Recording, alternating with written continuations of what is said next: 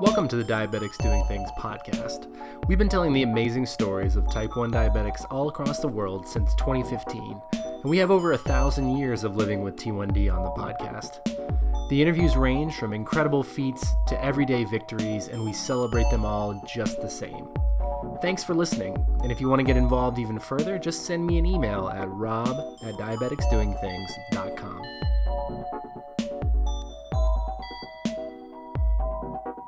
Hello and welcome back to another episode of Diabetics Doing Things. We are telling the amazing stories of type 1 diabetics all around the world. And my very special guest today, calling from Denver, Colorado, is Christine Falabelle. Welcome to the show. Hi, thanks for having me. So great to have you. And you and I connected on Instagram, I guess a couple weeks ago. And Christine, why don't you, my favorite part of sort of these shows is right at the beginning is what qualifies you and how did you find yourself into this type 1 diabetes family? Give us the diagnosis rundown. Yeah, so I was diagnosed with type 1 on June 20th, 2000, actually on the East Coast. I'm originally from Pennsylvania, and I was on a family vacation in Virginia Beach when I found out. So pretty much the worst family vacation ever. My blood sugar was around 700 and I was 12 years old, and it kind of changed the path of my life. Ever since diagnosis, I just became really interested in healthy eating and active living. I went on to do social work and then get my master's in public health. And so I've always kind of been just fascinated with how food and exercise affect diabetes, and then combining that with the diabetes online community. I joined Twitter and Instagram probably around 7 years ago now. And it's just been, an amazing community of support. And it's just been, a great resource to have, being a young adult navigating the waters of type 1 diabetes. And it's something that can be so challenging, right? Your life changes. I think you're the second person, I'm trying to remember who it was, the second guest that I've had that was diagnosed during a family vacation. And it's funny, I was in a JDRF mentor, training a couple years ago. And everyone was standing up telling their diagnosis stories, and 9 out of 10 were diagnosed on some sort of major holiday or while on vacation. So it's always funny when those moments sort of strike. Yeah, and 7th grade is pretty much the worst time to be any kind of different. Right. So I left school normal, and then I come back to school and I have this condition that's constant, and middle schoolers, of course, think they can catch it, so it was a hard time for sure. Yeah, and I want to talk about that a little bit too. You talked about the stark change in your life, and I remember going back to middle school. It would take, I don't know, the entire world. You couldn't give me the world to go back to middle school because it was just so vicious, and kids are so tough, and going back and thinking that moment where your life changed and you were diagnosed, what were those first few months and those first few experiences like, going back to school, talking with your friends, going through those sort of adjustment periods? Yeah, well, I made my mom pinky promise that she wouldn't tell any of my friends' moms that I had a disease now. And of course, she went behind my back and told everyone. But, I was on the cheerleading squad and I didn't tell anyone for months. And I remember just thinking okay, I'm 12 years old. I have about 8 years left until I go off to college. I don't have to do another sleepover until college. I'll tell people when I go away to college. I don't need to see friends. I don't need to take shots overnight at people's houses. I'll just hunker down and keep to myself. That was the promise I made with myself. And it didn't last very long. I opened up once I got to high school, which thankfully my friends were very accepting as I got a little older. So, well, and I think that maybe not that drastic or that type of conversation, but in my own journey with type 1, I I took a similar path, not necessarily that I wasn't going to do things, but that I just wasn't going to look at diabetes as a burden. I Hmm. I wanted to be like everybody else. And I don't know if that was my own just type A nature, but then as I softened my edges and got a little bit older, got a little bit more open, and obviously, discovering and getting involved with the diabetes online community, just how much easier it is to not live that way, Yeah. and to open yourself up to other people, and sort of not necessarily share the journey, but just being, it's just an acceptance level. Yeah, and it's kind of like a badge of courage now. And I mean, thinking back to when I was a teenager, I would try and hide it. I would go to the bathroom to take shots. But eventually I broke through that. And when I was like 22, I was like, I really want to wear my diabetes like a badge of courage, because we're so brave and we do so many things. We're acting as a pancreas, a human pancreas. And so, I got a diabetes alert tattoo that says in big letters, diabetes. And, it helps break the ice when I meet new people, but it's also like the tattoo's as permanent as the diabetes. And I just have to live it and accept it. So that was kind of my own, like, coming full circle. Right, because it's, and I think everyone has the great rhetoric about the cure, and I think we're all encouraged that this is the best time to be living with type 1, but you still have to live with it every day. It's not something that Yeah. goes away. And like a tattoo, it's something that some days you notice and other days you don't really, but it's Yeah. but it's always there. Yeah, for sure. So that was pretty cool. So you're 22. You're wearing your diabetes more in the public eye, more focused on being accepting your walk with it and being more open.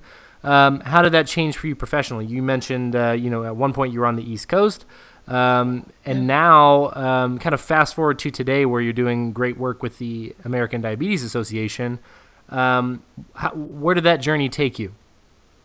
Yeah, so I finished up grad school. I was working as a social worker in Philadelphia. And then I've always wanted to head west. So I headed west to Denver, Colorado, and just really started working in public health policy. And so I was at the state health department for a few years, and then I worked at Colorado Medicaid. And I kind of just um, labeled myself as the diabetes person. I was the diabetes coordinator at the state health department, and then at Medicaid, I was the public health liaison. But I just focused on, better diabetes policies, for people with the condition, and getting better services covered, and diabetes prevention programming. Diabetes self-management education, nutrition therapy, that sort of thing. And then that just kind of spiraled into my position at the ADA currently, which is Director of Advocacy and State Government Affairs, where we actively protect people against discrimination, because of their diabetes. So, in a few states, you can't. You have to register yourself if you have diabetes with the local DMV, or kids can't carry their insulin and glucometer with them at school. There's no protections for kids at schools. And so we work to change laws to help people with diabetes, and it's just been an amazing experience, because more than anything, it's the work of my life, and I'm super passionate about it, and just super thankful that I get to work for them and promote our cause every day. So it's really pretty amazing. That and like when you think of, because I think a lot of us as either T1D adults or living in states where those types of actions aren't necessary or registration.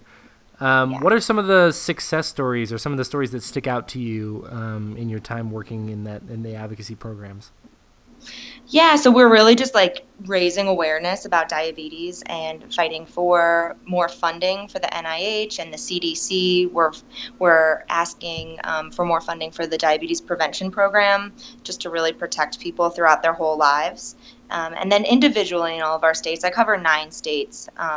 For the mountain region, we're doing a lot of safe at school activities, helping to protect kids in schools. So what we're seeing a lot of the times is a kid, um, needs his insulin throughout the day, right? So if he has lunch, he needs his insulin, but no one but a nurse is allowed to administer that insulin, not even the child. And so we're working to change laws so volunteers can give him insulin during the day so his parents don't have to come into school 3 times a day every time he needs a correction bolus if he's not on an insulin pump. So things like that. It's really empowering students to take care of their diabetes, empowering others, really coming together as a community. Because more than other conditions, diabetes is self-managed, and you don't see a doctor for every kind of dosage you have and every change in your day-to-day activities and how much carbohydrates or insulin you're taking. It's all on the self. So we really work to empower people to just live their best lives and, paving the way so they're not being discriminated against in doing that. And that's something I want to talk about a little bit, the self-management piece, because I think every type 1 listening to this right now would sort of smirk and remember their first days in the hospital where you use an alcohol swab before every test, and then you use another one before you administer insulin, and then you prime your syringe, and you count every single carb, and like you don't have a snack because you can't have more than 15 carbs between meals, and all those different measurement like barrier, I guess, the constraints that they put in place early on while you're still learning. And then you go back to today where, you're licking blood off your finger to clean it, and you're in line, and, you have your pump and you're counting carbs, and you want to have a snack, and so you have a snack. And, you don't measure out 8 ounces of orange juice when you're treating a low. You just have, 2 lemon bars or whatever it is. So, and I know that, partially just joking there, but yeah, when you're that journey between, how do you talk to, families who are either with kids who are really young or teens like you were when you were diagnosed in 7th grade, all the way up to adults. It's like that it gets better, and then you'll sort of find your feet. And like, what are the challenges, especially talking with physicians, because like it's so self-managed that in some ways, you can pick up some bad habits, or just maybe not recommended or sort of off the beaten path, like living with type 1, even if you're living, 100% healthy. Yeah, and that's really tough because, you meet a new family who was just diagnosed and they're doing everything right, and they have 1,000 alcohol swabs in their bathroom, and they change their syringe after every single dose, and it all seems so sterile because it has to be, but it's also very isolating. And I think, chatting with them and just encouraging them to go out and meet others in the community, and just really seek like a kinship with a support group or your local ADA office or your local JDRF office, and just meeting other families, and learning from each other. And I think one of the most empowering things that I did as a kid, and I think every kid with diabetes should do, is go to diabetes camp. And you just meet best friends for your life. My best friend from diabetes camp was in my wedding party, and it's just an incredible bond that you form that you can't find elsewhere, that easily and that readily. And I think those habits of like licking the finger off of your blood and everything, every other kid is doing that at diabetes camp, and then you see that that's okay and that you can still manage a condition but be quote unquote normal, and have a really close friendship with other people who are going through the same thing, and it doesn't have to be so sterile and isolating. So I think just reaching out and seeking those communities, and then as kids get older, and finding the support forums online and the online community, I think is also super helpful. I wish there was a diabetes camp for adults, but I don't think it's out there yet. If there is, I want to sign up. But any it's interesting because I was going to bring that up too. Like now, I think there's more conferences. That's like the adult version of camp is like a trade show or a conference. We're very very polished adults. Someone I interviewed recently was talking about there's a diabetes athlete performance camp where you like go for a week and you just learn what it's like to ride a bike, or a long distance, or how to prepare for a triathlon or play basketball, or just do what, or if you want to run a marathon. And they kind of, whatever you want to do, they sort of watch you and take you through that. And same idea, all type 1s there, just going through and learning more about their bodies. But I think To echo your first point about going to diabetes camp, I think I did not go because I was Hmm. diagnosed when I was 16 and I was much too cool to do anything that anyone recommended to me. So, but everyone I've ever talked to about going to diabetes camp, which is a lot lately, is absolutely still friends with almost all of their close group from that camp. Like they Yeah. still talk regularly, or they're friends on Facebook, or they're friends on Instagram, and they have regular conversations. They have a group chat where they talk about what their numbers are and what they're doing, and just how powerful that is to have somebody like you who understands what you're going through and can just identify or relate to what you're going through on a day-to-day basis. Yeah, it's really out of this world. It's amazing.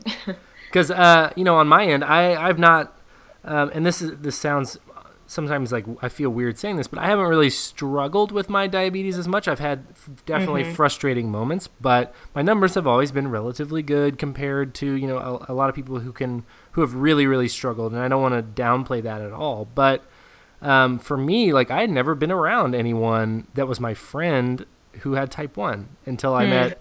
I have a close group of friends who who do improv together just randomly. There's like four of us who we just have a text group now. So whenever someone's having a bad day with type 1, we just talk about it, relate, and just having that as an option is super.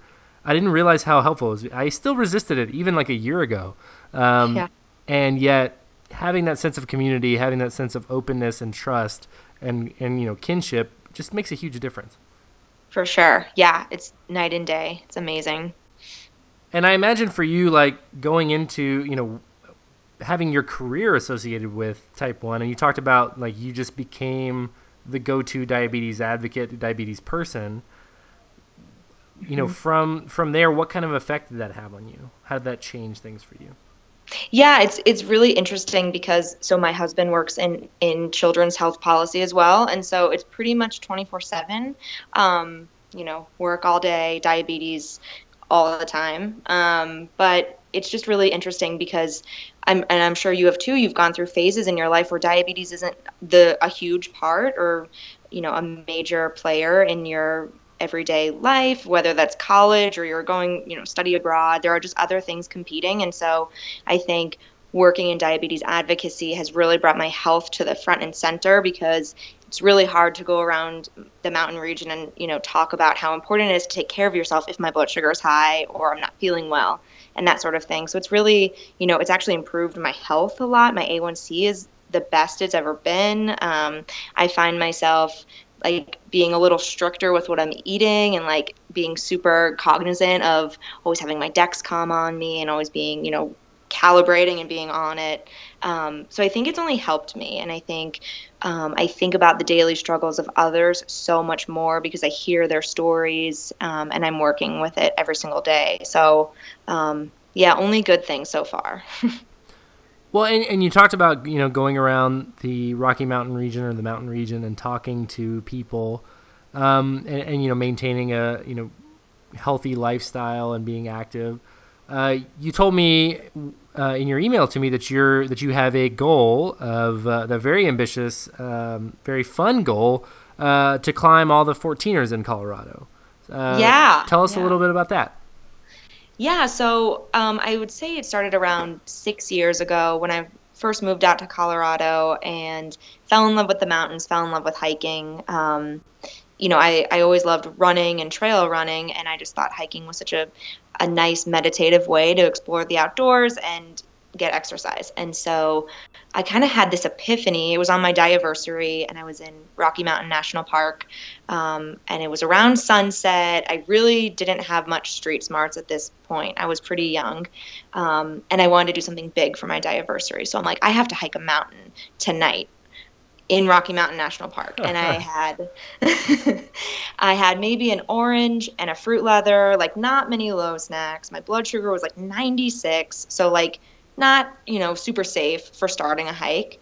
It was like 5:15 at night and I'm like I got to do something to celebrate like my 11th diaversary.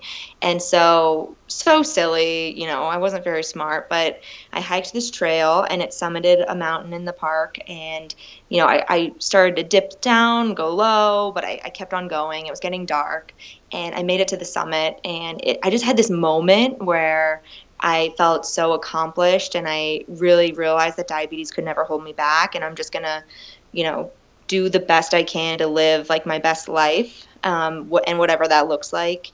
And so ever since then, every diaversary on June 20th, I hike a 14er. And so my husband loves hiking 14ers as well, and we're super outdoorsy. And so we've just made it this thing. And now we make signs for whatever year it is. This year was my 17th diaversary.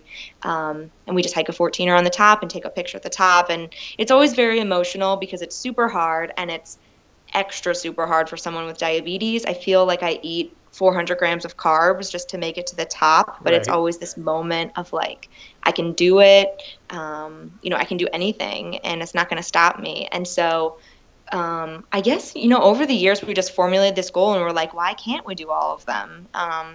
Hopefully I don't have to, we've done 10. And so hopefully there's 58. Hopefully there's not 48 more years of me celebrating a diaversary. So I'll have to do more than one a year, but it's just really awesome. And it's just, it really, as cliche as it sounds, it's the journey. And it's such an exhilarating way to celebrate it instead of, feeling sorry for myself or like getting down about it. I'm just like, I'm showing diabetes who's boss, really. Well, I love it. And I think I don't want to downplay how difficult it is to climb a 14er anyway. Yeah.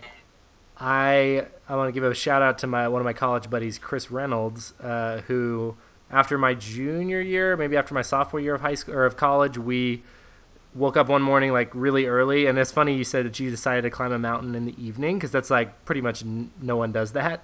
Yeah. So like it's like 3 a.m. We drive out and we climb the Crags Trail of Pikes Peak, which is the shorter in terms of distance, but it's much steeper. We got all the way up there, and I am not a person who loves distance activities.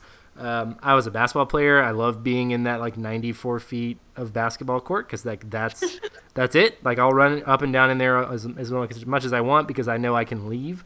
So my patience sort of wears thin and I get kind of no fun to be around. But so like I'm going through and we're going through the journey. We get all the way to the top and like the top is really cool. They got the visitor center and things up there. And then we're going down. And as we're going down, what happens every day in Colorado in the summer is a giant storm rolls in and it rains and it's beautiful. And as long as you're not in a lightning zone, you're totally fine. But then I remember like getting down the mountain after, like you said, eating 4,000 calories throughout the day and not taking any insulin almost. Like I just like slept for 18 hours. I just remember being so exhausted.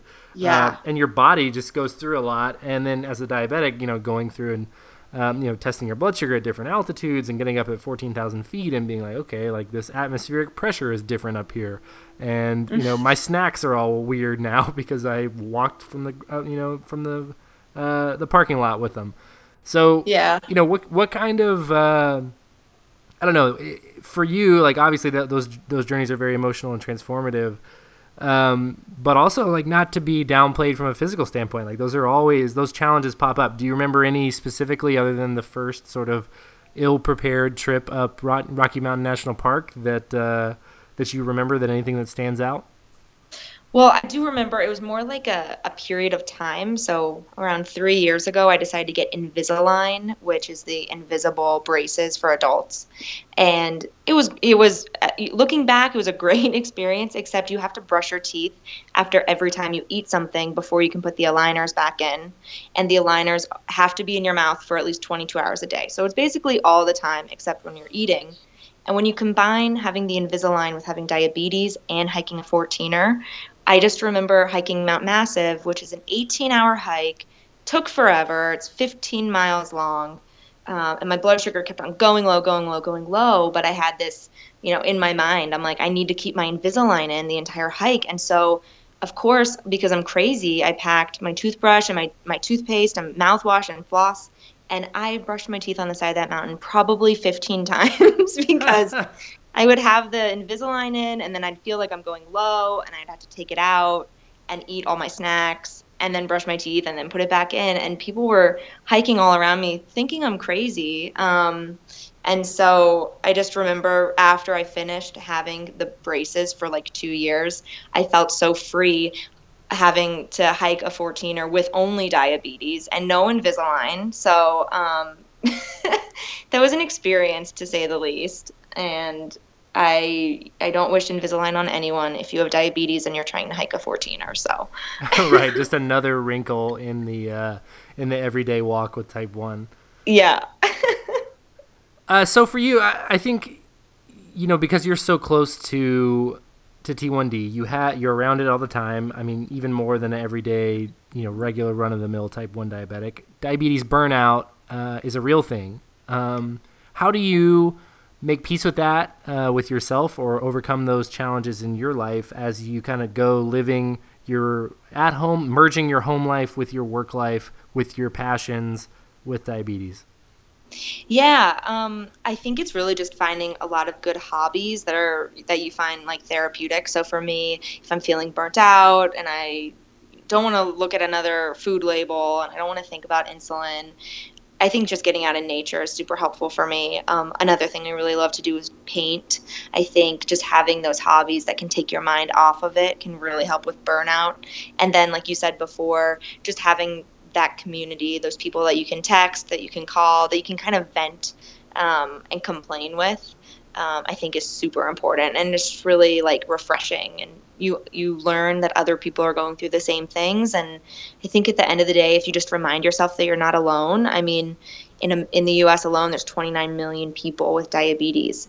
That's a ton of people who are That's dealing so with this many kind of people. stuff. That's like So many 10. people. That's like 10% of the population almost, right? Or a little 8%, right? Yeah, yeah, yeah, and it's just interesting to think about. I mean, I still have moments where I need to take a shot in public or I need to test in public, and I'm like, I wonder if like people will be weirded out. And I'm like, literally every person that you see knows someone with diabetes or knows someone who knows someone with diabetes. Everyone's touched by it, and so you're not alone. And I think that really helps me remember to just keep my spirits up, and it really helps with burnout. So that's helpful for me.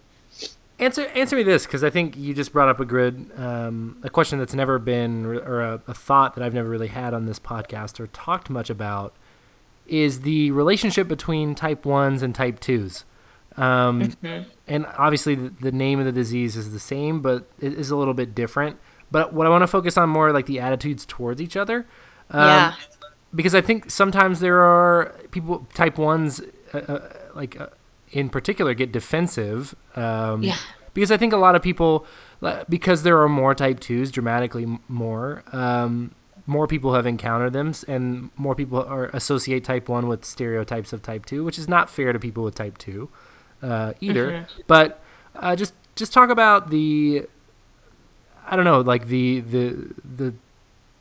relationship between the two, and how we really can help each other, rather than taking that sort of taking offense to those different things, or placing blame, or better or worse, or one has a cure, one doesn't, or and Yeah. some place in the middle type of conversations. Yeah, and that's such a tricky subject because I've noticed it, and I kind of wear two hats, right? Because I have, my degrees in public health, and public health is a type 2 issue, right? And it's not type 1 is not a public health issue. It's an autoimmune disease, and type 2 is genetic and environmental, right? But then type 1 is also environmental and genetic, and so they share so many similarities, but they're so different. And I think type 1s, we get this like it's like territory wars, right? We're like, you're not suffering as much as we are, so you can't claim that there's no cure, or And then type twos are they think that there's this stigma that type ones are putting on them, and I think working for the ADA serves both type one, type two, gestational, pre-diabetes. We serve everyone, and I think at the end of the day, no one wants any form of diabetes, right? It's like no one wants to have to think about how many carbs are in that croissant that you just ate, or can I go for a walk even though I just took my medicine, whether that's metformin or Humalog. no one wants a world with diabetes. And so I think if we can just get over the classifications and it's a little like petty, right? If I am judging someone because they don't have type 1, they have type 2, or that sort of thing. And I think you kind of have to step back and be like, well, is any diabetes good? And can we all just work together to make it better for everyone? Right. Yeah, and I think that's helpful. It's really I've seen it from both sides. The public health community doesn't focus on type 1, and then I'm in the type 1 community and the public health community, so it's really a fascinating thing, and it's kind of silly, right? I mean, I don't know. It is, and I think you just get that focused sort of myopic point of view, and you're just oblivious to other things that aren't affecting you, and then it's easy to get defensive of something that's very personal. And I think it's just like you said, we all have diabetes. None of us would choose it one way or the other if we could go back and make the choice. Right. So it's just something that I think of whenever I talk with different people or different groups. It's like, I don't want people to have type 2 diabetes. I don't want people to feel like they're inferior because of that. But I also don't want, type 1s to feel like they have to defend themselves and things like that. So I know there's just, especially in the online community, there's a lot of, meme pages, and there's a lot of, different conversations of like, relatable things that are always said to you that, are just misconceptions. And I think oftentimes they can be geared towards type 2s. And I think that's mostly just, it's not intentional, but it does happen. And I hope our type 2 brothers and sisters out there don't take too much offense to it. Right. Yeah, I know. And that's my worry too. But I think as long as we can spread the message that no one wants any form of diabetes, I think that's the best thing that we can do. Right. Or blame like the scientist who named the two conditions the same name, except just put a different number. Can we talk about that? It's like could not be more different. Right. We have plenty of names out there. That was lazy. I think lazy on their part. Right. Yeah. Like, I don't know. Yeah. I think we gotta. That conversation needs to be had more often than any of the other type 1 versus type 2 type points of view. Exactly. 100%. Since you are, so close in the medical community, public health community, autoimmune disease community, what things are you hopeful for on all sides of that conversation, as we head into the near and far future? Well, I would just say the biggest game changer for me, from the autoimmune standpoint, was the Dexcom. That has totally changed my life. I opt not to be on the pump. Surprisingly enough, everyone is like shocked that I'm not on a pump. I don't like the wires. I just prefer shots. And so shots without the Dexcom was pretty tough control for me. But since getting the Dexcom about 3 years ago, it's just been amazing. So I'm looking forward to an artificial pancreas that can maybe talk with the Dexcom, and maybe like an Omnipod. Bigfoot Medical I'm really excited about. Encapsulated stem cells I'm really excited about. So I think it's a like you said before, the best time to be someone with diabetes, if you have to have diabetes, is now. I think technology is moving so quickly, and we're just seeing all of these advancements like coming down the pike, and it's just it's exciting. So well, it is. I couldn't agree with you more. It is super exciting, and I totally believe that it is the best time. It's a tough thing to hear when you're recently diagnosed, but I really do believe it. Also, I have to give you props because you say coming down the pike, and I say that as well, and I often get weird looks because both phrases, coming down the pike and coming down the pipe, are now universally accepted, but I know this because I dove down a Google rabbit hole, but coming down the pike is the original. So definitely give you some props there for using coming down the pike. Sorry, thank you. Had to come down that rabbit hole. Right. Well, I appreciate that. So another, the question that I sort of always ask towards the end of interviews on the show, I'm really interested to hear this answer from you because I think, you think about these types of things a lot. If you were, and this is the context is really important, if you're in an airport and you have 30 seconds before they're going to shut the door to your gate, and you can't miss your flight. You got to be on it. But you run into somebody who's either been recently diagnosed or is struggling with their type 1. What do you tell them? What's the one thing in that 30 seconds that you leave them with? I'd probably leave them with my card and say, call me. Cheater. No, I would tell them to go to diabetes camp, connect with other people as soon as you can, and just own it. You really have to own it. It's not going away. It's nothing to be scared of. It's not contagious. The middle schoolers who make fun of you maybe won't get it. Who drinks regular soda anyway, right? Like diet is fine. Water's great. It's not that different. And I would also say that everyone is suffering with something. There's no one on this earth that doesn't come with any baggage, that hasn't suffered, grief or loss, or is dealing with a condition or a disease. Every single person is something, and so you're not that different. And if you had to get something, diabetes is manageable, and you can do anything you want. It's not going to stop you from doing literally anything, and that's an amazing thing. And so just own it, make it your story, be your own advocate, always stand up for yourself, and don't let anyone tell you that you can't do anything. That's what I would say. I love that. I think you really hit the nail on the head, and I assume that you would, because of all these. You've had a lot of time to think about this, right? Yeah. And something that I want to talk a little bit about as we sort of wrap up is you mentioned diabetes camp, you mentioned getting involved as quickly as you can. Today, because of the diabetes online community, people who previously maybe didn't have anyone near them or close to them can now reach out and connect with other type 1s sort of throughout the world because of social media and because of these different groups and organizations.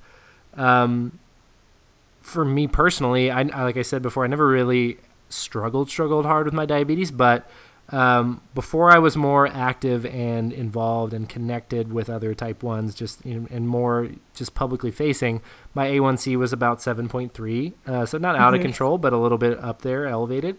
And really with not a significant change in my lifestyle. I didn't like totally cut a million things out. I haven't moved to a new place. I haven't, I still work the same amount. I still work out about the same. Now my A1C is like 6.1. And I really a friend asked me when I made that announcement, I just put it on my personal Facebook page, and a friend who's not a diabetic was like, well, what would you attribute the change to? And I hadn't thought about it yet, but really it's just interacting with more type 1s. It's a heightened focus on what I'm putting in my body and whether that's insulin or food, how often I'm checking my blood sugar, what I'm, it's just more,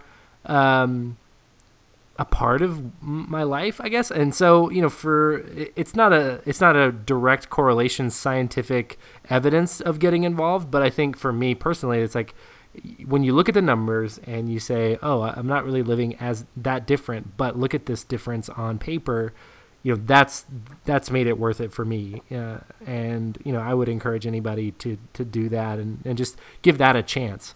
Mm-hmm.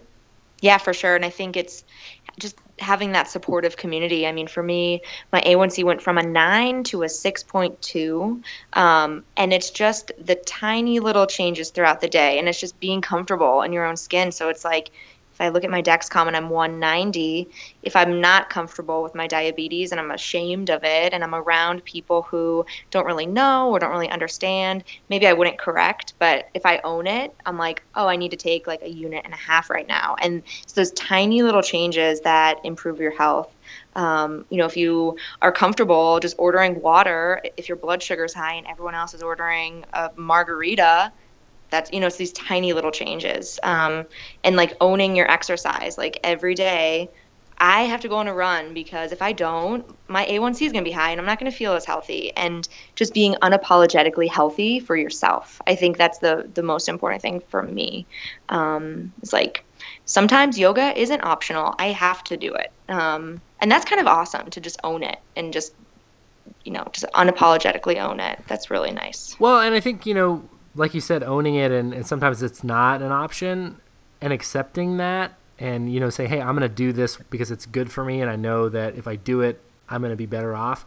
Like having those that tangibility, I think really makes a difference. Otherwise, some people without any sort of chronic illness like that, it's easy to let yourself off the hook. And so I love that accountability almost to, I have this accountability with myself to test my blood sugar 5 times a day, to give injections, to count every carb, to exercise more often than most people, to not have a margarita, to have water, to not snack on appetizers at this happy hour because I, want to make sure that I'm not out of whack. Like that type of discipline is, really inspiring to me to see from other type 1s. Yeah, for sure. Well, Christine, thanks so much for coming on the show. Yeah, this has been awesome. Yeah, I really appreciate you taking the time and for reaching out. I love that, we're able to reach out and just make this stuff happen. Yeah, it's super cool. So let me know if you ever need anything in the future. I'm here for everyone with diabetes. So. I definitely will. For our listeners who don't follow you on social media yet, where can they find you? I'm on Instagram, and my handle is CFallabel, Fallabel. The great Italian name that it is. And I'm also on Twitter just as Fallabel. So find me. Yeah. Well, I'll definitely include a link to your profiles in the show notes when the episode goes live. Cool. Thanks so much.